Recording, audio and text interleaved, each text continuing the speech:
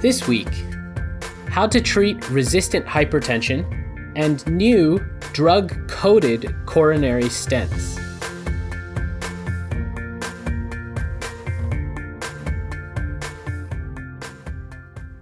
Hello and welcome to The Rounds Table, a weekly podcast about major new research in medicine hosted online at healthydebate.ca. My name is Amol Verma. I'm a resident in General Internal Medicine at the University of Toronto, and today I'm joined by Dr. Reena Patani, who is a staff physician at St. Michael's Hospital in Toronto. Hey, Reena, how are you? I'm good, thanks. How are you? Great. So today, Reena and I, as always, are going to be talking about two different papers and then ending with our good stuff segment. But before we get started, we have for you a new segment from our student, Jennifer Peng. So Jennifer, take it away. Welcome to Two Truths, One Lie. In this fun segment, I'm going to tell you 3 interesting facts where 2 will be real and 1 will be a lie. So join us and put your knowledge to the test and see if you can guess which statement is the lie. This week's game is all about diabetes. So let's begin. Number 1. 80% of people with diabetes will die as a result of heart disease or stroke. Number 2. Diabetic retinopathy is the second most common cause of legal blindness in people of working age. Number 3. Compared to those without diabetes, life expectancy for Canadians with type 2 diabetes is shorter by 5 to 10 years. Think you know which statements were true and which one was the lie? Stay tuned and we will reveal the answer later on in this episode. Okay, so Jennifer is leaving us dangling with that one, and Reena, I will do you the favor of not quizzing you for your opinion on it this time, and I guess we will get the result later in the episode. Sounds good. Okay, so why don't we dive in and start talking about resistant hypertension? So Reena, tell me what paper you want to talk about. Thanks so much. So I want to talk about a paper published in Lancet in September 2015 titled Spironolactone versus placebo, bisoprolol, doxazosin to determine the optimal treatment for drug-resistant hypertension, a randomized double-blind crossover trial by Williams et al., given the catchy name Pathway 2. Yeah, that's way better than the long title you just read. Yes, probably easier to refer to it for the rest of our conversation. Yeah, okay. So in one sentence, what was the Pathway 2 trial showing us? So essentially the bottom line is that for adult patients with resistant hypertension, which is described as a blood pressure that's not on target despite the use of 3 agents for more than 3 months, the addition of spironolactone was more effective than either bisoprolol or doxazosin or a placebo in reducing systolic blood pressure. And that was reducing systolic blood pressure in magnitude, but also in terms of the proportion of patients who were able to get on target. Okay, so that sounds promising and useful. So tell me a little bit about what we knew about resistant hypertension before this trial. Okay, so hypertension in general is a pretty significant chronic health condition associated with many adverse outcomes, particularly cardiovascular outcomes related to end organ damage. And just to paint a picture of how many patients are labeled as having resistant hypertension, it's roughly 10% of the population of those treated for hypertension, which globally amounts to about 100 million people. And so quite marked. Yeah, that's a lot. And so there's been some hypothesis that maybe resistant hypertension is being driven by sodium retention. And so would diuretic-based strategies be superior, which is what led to asking this question. And we sort of know that hypertension guidelines in general tend to be in flux a lot of the time with regards to optimal treatment targets. I know that on the Rounds Table, you recently featured the SPRINT trial, which looked at how even just the target that we should be trying to attain has been up for debate for some time, and maybe there are going to be some changes on the horizon. But also with therapies, and sort of the backbone for therapies across Canada, the US, and even the UK have largely been the use of ACE inhibitors or ARBs with calcium channel blockers, with thiazide-type diuretics. That's sort of been the backbone. But people haven't really known what to do next if you don't get where you want to get with those 3 agents. Okay, so how is this study designed? Sure. So it was a multi-center study conducted in the UK, and it was double-blind, randomized via central computer, placebo-controlled crossover trial. So what's meant by a crossover trial is that as much as possible, every patient who was enrolled and participated in the trial went through receiving therapy with each of these agents in turn. So they spent 12 weeks receiving spironolactone, 12 weeks receiving bisoprolol, 12 weeks receiving doxazosin, 12 weeks receiving placebo. And the order in which they received it was also pre-assigned and itself randomized. And they would receive one dose to start out, and at the midway point of 6 weeks of each of those cycles, the dose would be doubled. And this was all done as an intention to treat analysis. And just to also add a bit of background that for all of the patients prior to being initiated in the trial, there was a 1-month single-blind placebo run-in period. Wow. Okay. That sounds really ambitious / complicated for a randomized trial. It is. And I think one of the criticisms, which we can discuss a bit later, is the fact that there isn't really actually a washout period in between each of these cycles. And so it's hard to be sure that there isn't any overlap between the therapies. It is sort of a very unique methodology that we don't always see. Yeah, absolutely. And so I'm curious, how were they able to recruit enough patients to undergo this fairly complicated regimen changing, and also how many sites? And so can you tell me a little bit about how the trial was organized and the patients that were enrolled? Sure. So in terms of the sites, as mentioned, this was primarily done in the UK.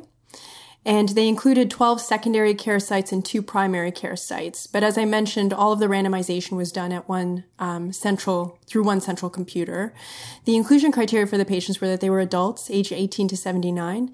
And we already talked about the definition of resistant hypertension being not on target despite treatment with 3 agents for at least 3 months. And based on existing guidelines, that was usually an ACE or an ARB, a calcium channel blocker, and a thiazide.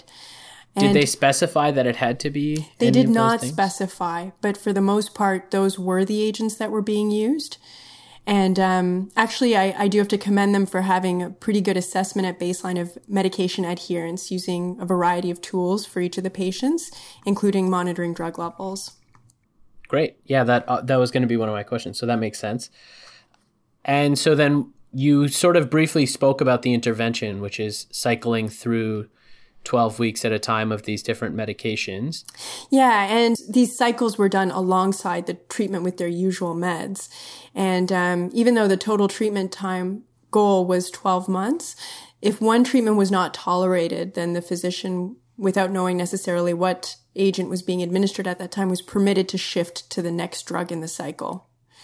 And they were able to follow patients at enrollment after the 1-month run-in period, and then every 6 weeks, which is the usual period at which a dose titration or a drug change would occur. Okay, that makes sense. And so what was the primary outcome? Sure. Actually, I just want to add that they excluded patients who had poor renal function, which they defined as a GFR of less than 45, as well as patients who had had a recent stroke or MI. Okay, so then what were the primary outcomes? So I think one thing that's really interesting about this paper is that it was the first time that their primary endpoint utilized home blood pressure readings rather than clinic blood pressure readings. And part of their rationale for that was to eliminate some of the concerns around the possibility of having white coat hypertension. So their primary endpoint was the difference in average home systolic blood pressure readings between spironolactone and placebo. And if that was significant, then between spironolactone and the average of the other 2 drugs, bisoprolol and doxazosin. And if that was significant, then spironolactone versus each of the other 2 drugs alone. And as secondary objectives, they also looked at whether there were changes in the clinic blood pressure responses, what were the actual rates of attaining blood pressure control within each of these therapeutic interventions. And then, interestingly, the relationship between reductions in systolic blood pressure with each drug and the baseline renin levels for the patients, as well as they recorded adverse events from a safety perspective. Okay, and so were there any other clinical outcomes? No, there weren't clinical outcomes, and they justified that by saying that other literature has already demonstrated that blood pressure is a surrogate for harder outcomes of morbidity and mortality. Sure. And so you said their primary outcome is measured with home blood pressure monitoring. Was that the blood pressure that was used for enrollment in the study, or was that a clinic blood pressure? So in terms of the enrollment, I should have said for the inclusion criteria, the way that they defined resistant hypertension was either that it was a clinic systolic blood pressure of greater than 140. In patients with diabetes, they used a threshold of greater than 135. Or a home systolic blood pressure reading, which would be an average of 18 readings over 4 days of greater than 130. Okay, so they used either or. Either or. And they did have some good quality control measures in place to make sure that patients were taking their blood pressure at home in a way that was appropriate. So they ensured that the technique was uniform, it was taught by a nurse practitioner, and at every clinic visit, the technique was observed to make sure that it was a reliable measure. And when they did look at this primary endpoint of the average of the home systolic blood pressures, they required that there be between 6 and 18 readings over 4 days prior to the clinic visit. Okay, wow. So a pretty intensive monitoring and intervention here. Definitely. So tell me what they found. Who were the patients that were included? How many patients? And what did they see? Yeah, so they recruited patients over 5 years between 2009 and 2014 and ended up getting 335 patients which were assigned. They had to exclude 21 patients who ended up having no follow-up. But for the remaining patients who had at least some follow-up, they were still included in the intention to treat analysis. So it ended up being the case that there were roughly 280 patients in each of the cycles, with 230 patients completing all 4 cycles. Okay, so I want to pause there and think about how much smaller the numbers are in this study than in some of the other blood pressure studies. You're right, it is a small number of patients, but it was based on sample size calculations, which estimated that they needed about 294 patients to detect a blood pressure difference of 3 millimeters of mercury in the home systolic blood pressure readings with each of the experimental drugs as well as with placebo. So it was justified by the clinical difference that they were interested in. Okay, so tell me who the patients? Yeah, so to tell you a bit about what the patients looked like, the average age was about 61. 69% of them were male. And although it's not directly listed in their table 1, the patients were predominantly white, Caucasian. The average weight was about 94 kilos. About 8% of them were smokers, 14% of them had diabetes, and the baseline blood pressures were about 148 on 84 in a home setting, and 157 over 90 on a clinic setting. Again, despite being on 3 agents for 3 months, with heart rates in both cases that were in the 70s. And all the patients had adequate renal function with an average eGFR of 91 and baseline renin levels that were 34, which hard to interpret, but just to say that it's in the low normal range. Okay. So what were their findings? So with regards to the primary outcome, which was the difference in systolic blood pressure averaged from their home readings, reduction with spironolactone was found to be superior to placebo by about 10 millimeters of mercury, which was significant. And spironolactone was also superior to reduction with each of the other 2 agents and to the mean reduction by both of the 2 agents. And in those cases, the deltas ranged from -6 to -5.3, and those findings were significant as well. So pretty good improvement, I would say. Just in terms of the secondary outcomes, they were able to achieve target blood pressure for 60% of the patients that were in the spironolactone cycle. And there was parallel changes observed in the clinic blood pressure readings, although there was some evidence of white coat hypertension in that setting. And how many patients achieved target blood pressure in the non-spironolactone cycles? About 20%. Wow, so a 40% difference between the groups in achieving target blood pressure, that seems pretty dramatic. It is dramatic. And what was also interesting was the fact that that finding was persistent regardless of the baseline renin level. But there was a more robust response with spironolactone in patients who had lower renin levels, which suggests that this theory that resistant hypertension might be driven by sodium retention might have some pathophysiologic basis. Well, okay, so I want to throw out a couple of thoughts. So I believe my understanding of resistant hypertension is based on reading the American Heart Association position paper on this like a while ago. And it's an old position paper. I think it's from 2008 or 2009. But one of the things they comment on, because they also suggest at that time that spironolactone might be the best agent to use as the 4th medication. And their theory was that in patients with resistant hypertension, there's a large proportion or a relatively large number who have undiagnosed hyperaldosteronism. You're right. And the authors mentioned that as well. The fact that the renin was low, or even what you would say would be relatively low, it may suggest that there are undetectable aldosterone-producing adenomas in these patients. And so I wanted to ask if they measured aldosterone levels. They did not. Okay. So they didn't really address it. They just commented that that might possibly be an explanation? Yes, that's right. And so what about the safety of these medications? Yeah, so surprisingly, adverse events were minimal. And there were sort of a handful of patients that developed hyperkalemia greater than 6 on a single occasion. And that, was from which they were symptom-free, and it was able to be addressed. It was not deemed to be clinically serious.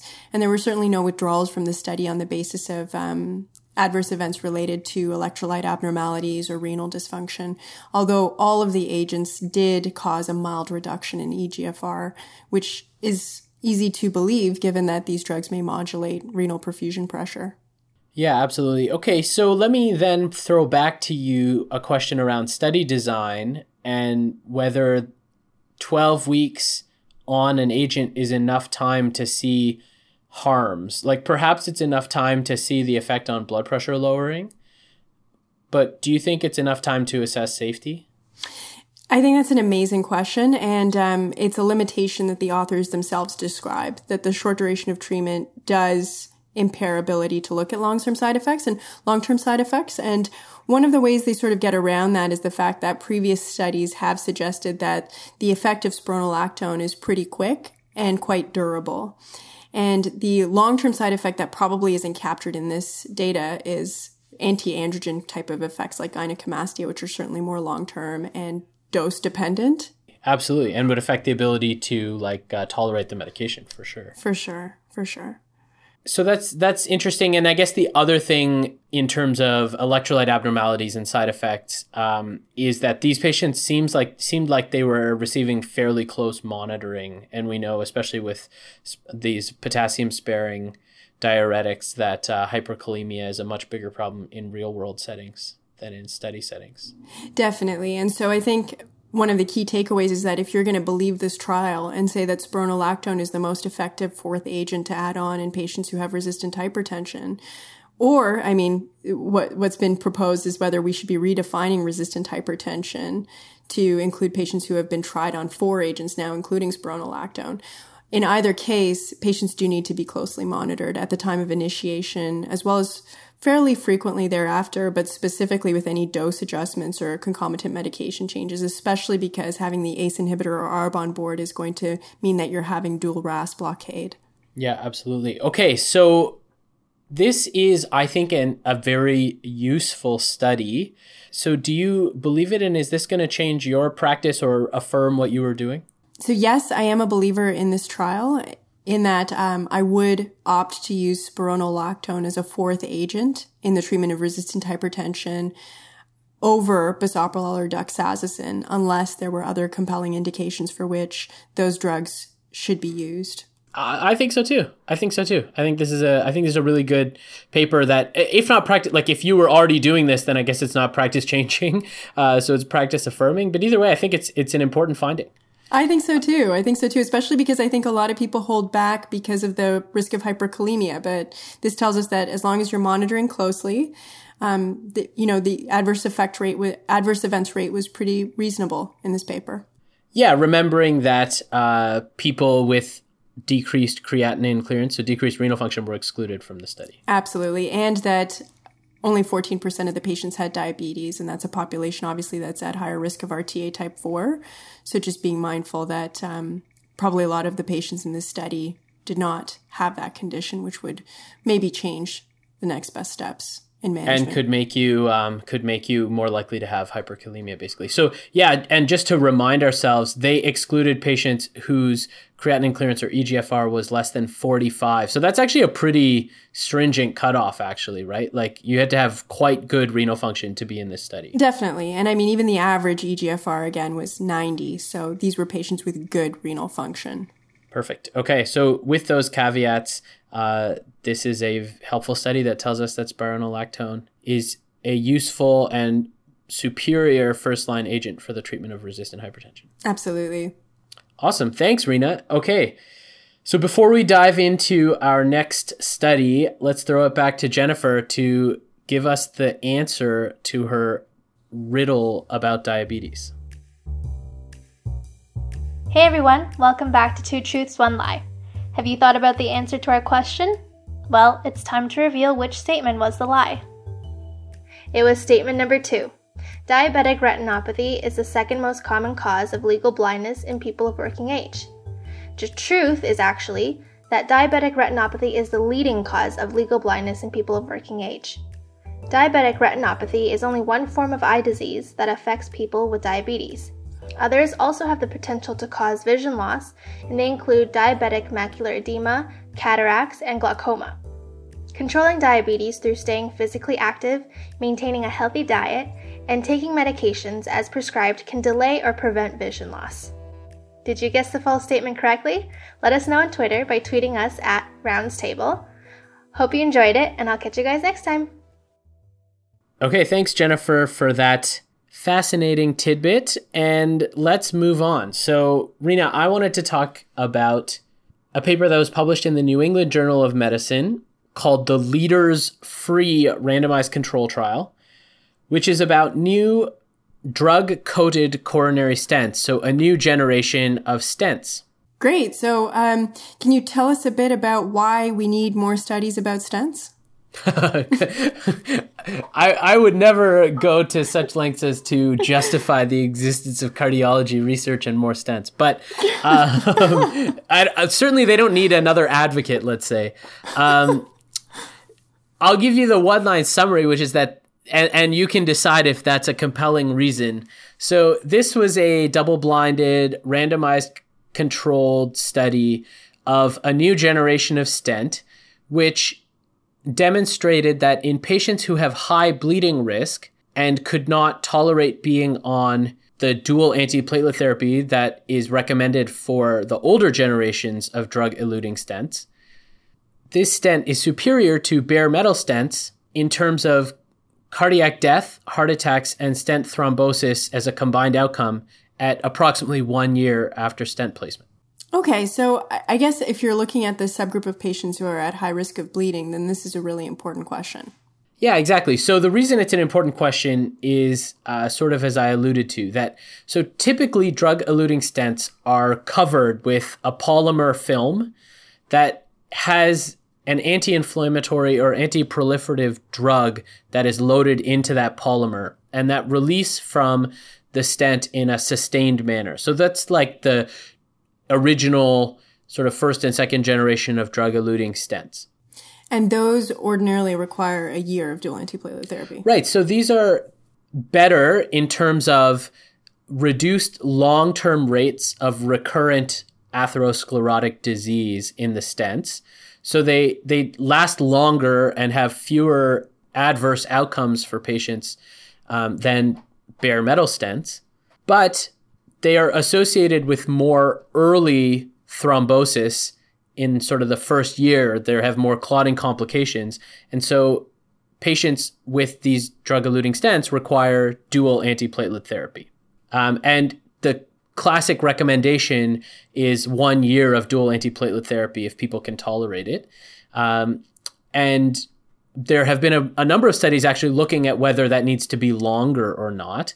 And there's some observational evidence about whether that can be shorter, but it's not clear, but certainly they need prolonged dual antiplatelet therapy.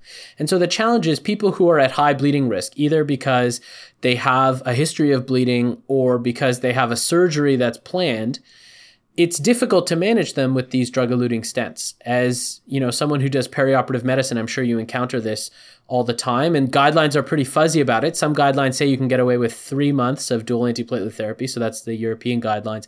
The Canadian guidelines say ideally at least 6 months of dual antiplatelet therapy. So it's a tough question. It is, and I guess it's in contrast to the use of bare metal stents where only a month of dual antiplatelet therapy is required. Yeah, exactly. And so often we default to that, where if patients require a stent and it's anticipated that they won't be able to tolerate 12 months of dual antiplatelet therapy, then we often recommend placing a bare metal stent. Okay, recognizing that there's worse outcomes, higher in the long term restenosis rates. Exactly. Okay. And so this is a new generation of stents. So these new stents do not have that polymer coating. Instead, the stent themselves has sort of a microporous design, or they have some kind of inorganic coating that allows the drug to be loaded directly into the stent. And the theory is that these stents can be used with a shorter duration of dual antiplatelet therapy. And it's estimated that at least 15% of people who end up having stents placed fall into that category of having high bleeding risk and not tolerating 12 months of dual antiplatelet therapy. And is there a formal definition of how they arrive at someone's risk of high risk of bleeding? So there are several scores for risk around bleeding risk. But actually, this study didn't use any of those scores. I'll talk to you about the inclusion criteria. So this was a study of the Biofreedom stent, which contains the anti-proliferative drug Umirolimus. I have no idea how to pronounce that properly, which is an analog of sirolimus, which is basically an anti-inflammatory, anti-proliferative, like immunosuppressive agent.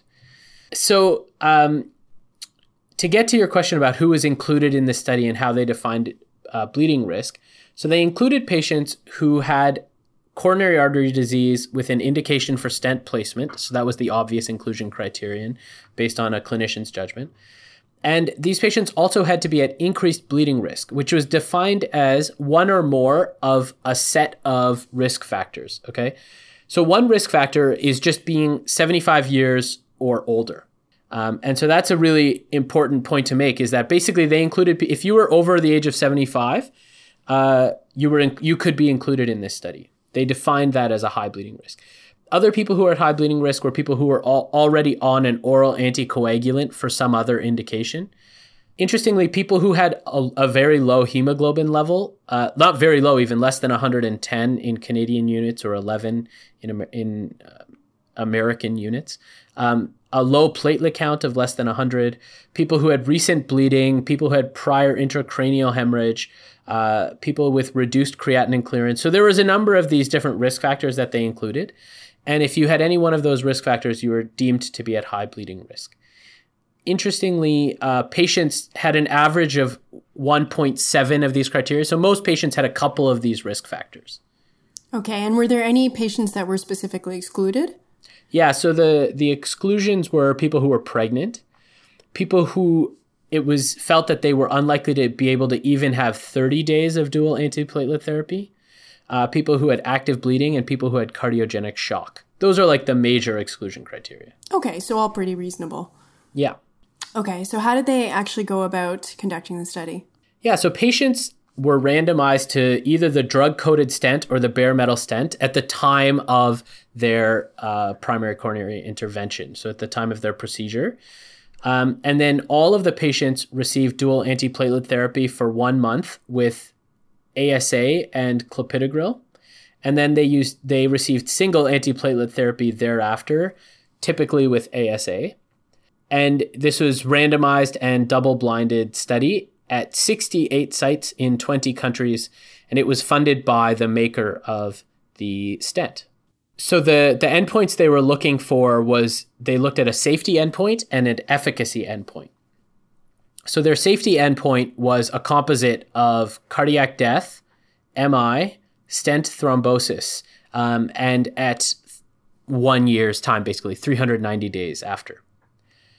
And their efficacy endpoint was the incidence of target lesion revascularization, so people requiring revascularization at 1 year's time, 390 days. Okay, great. So can you tell us a bit about how many patients were screened and enrolled and what they looked like? Yeah, so this was a study of 2,400 patients who were randomized. They achieved excellent rates of follow-up. 98% of patients followed up until death or the end of the study.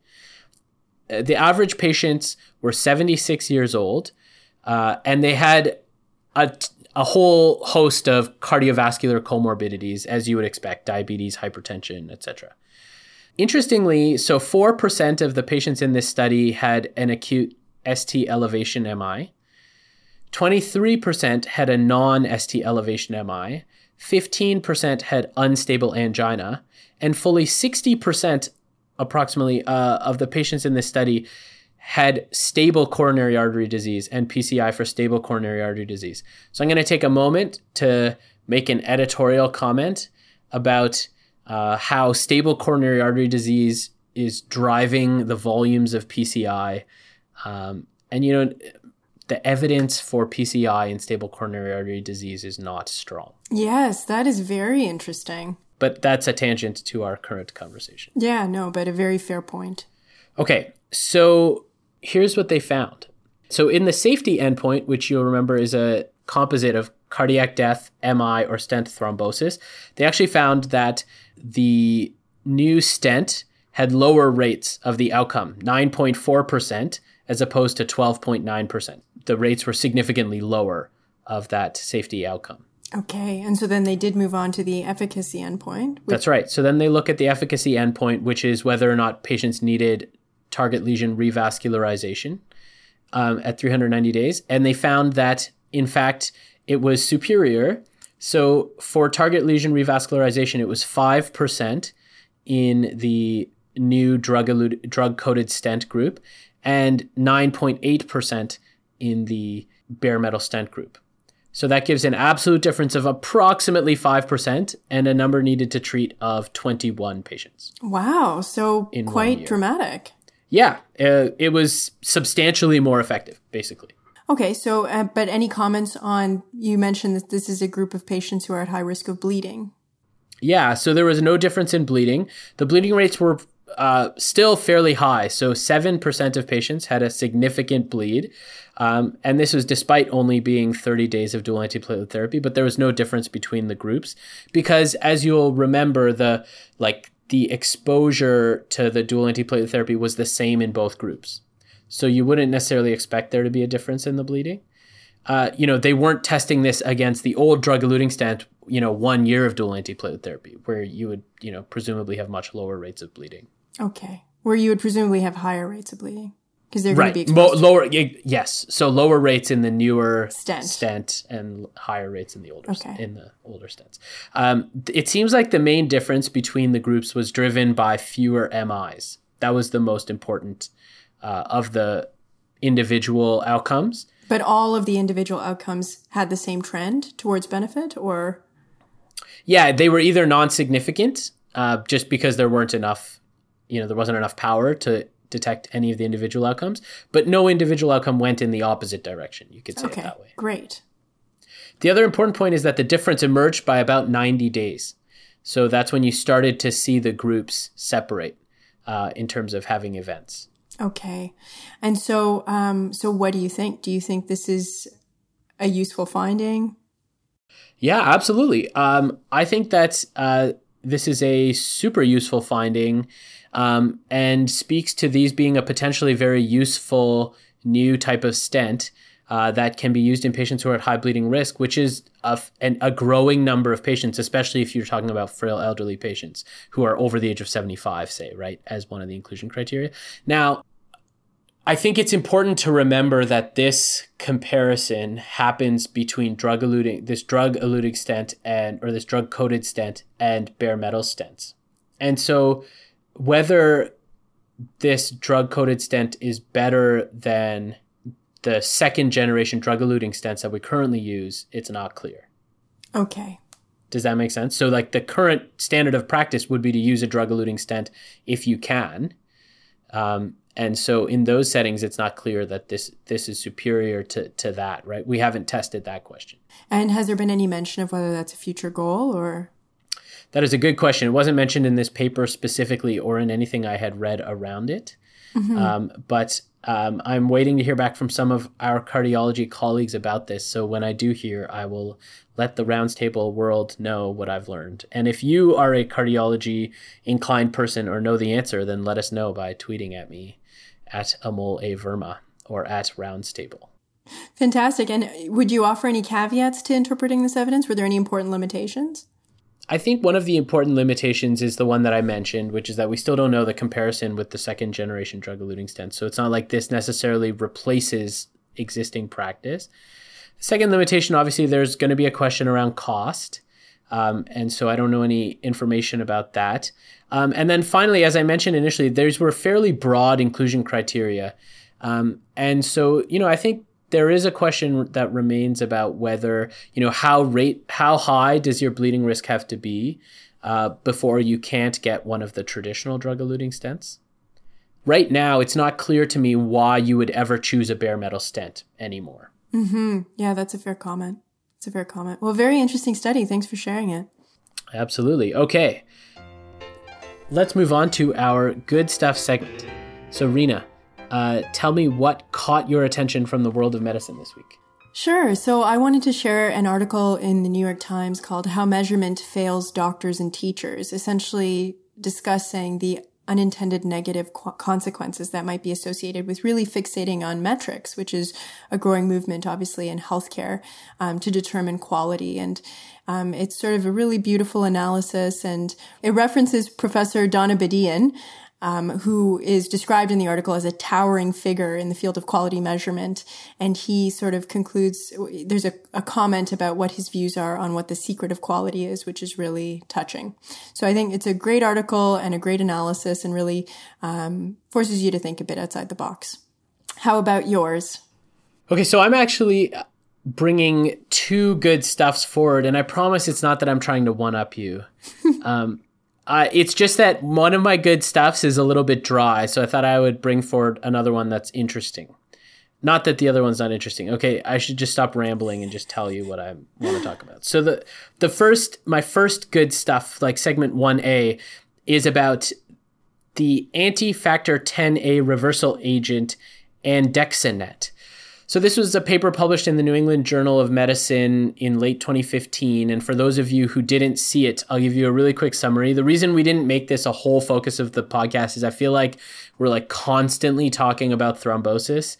And so people may be getting sick of it. So here's what we know. We know that the anti-10A inhibitors are becoming used increasingly in practice. We also know that the main criticism of the anti-10A inhibitors, rivaroxaban, apixaban, edoxaban, is that there's no reversal agent. So now there's a reversal agent. So andexanet is an anti-10A reversal agent. Interestingly, it's a decoy protein for factor 10A. So it's catalytically inactive. So it doesn't have any action on coagulation in the body, but it binds the factor 10A inhibitors with high affinity. And so it binds and sequesters the drug in the vascular space, and therefore restores the activity of the patient's own coagulation cascade. So this was tested in 30 healthy patients who were on apixaban and 40 healthy patients who were on rivaroxaban. And it showed that it reduces anti-factor 10A activity by 95% within 2 to 5 minutes, and that there was no evidence of adverse events or thrombotic events in these patients. Wow, that is very useful. It does sound very useful. It sounds like it may be the death knell of warfarin, except for some select indications such as mechanical valves.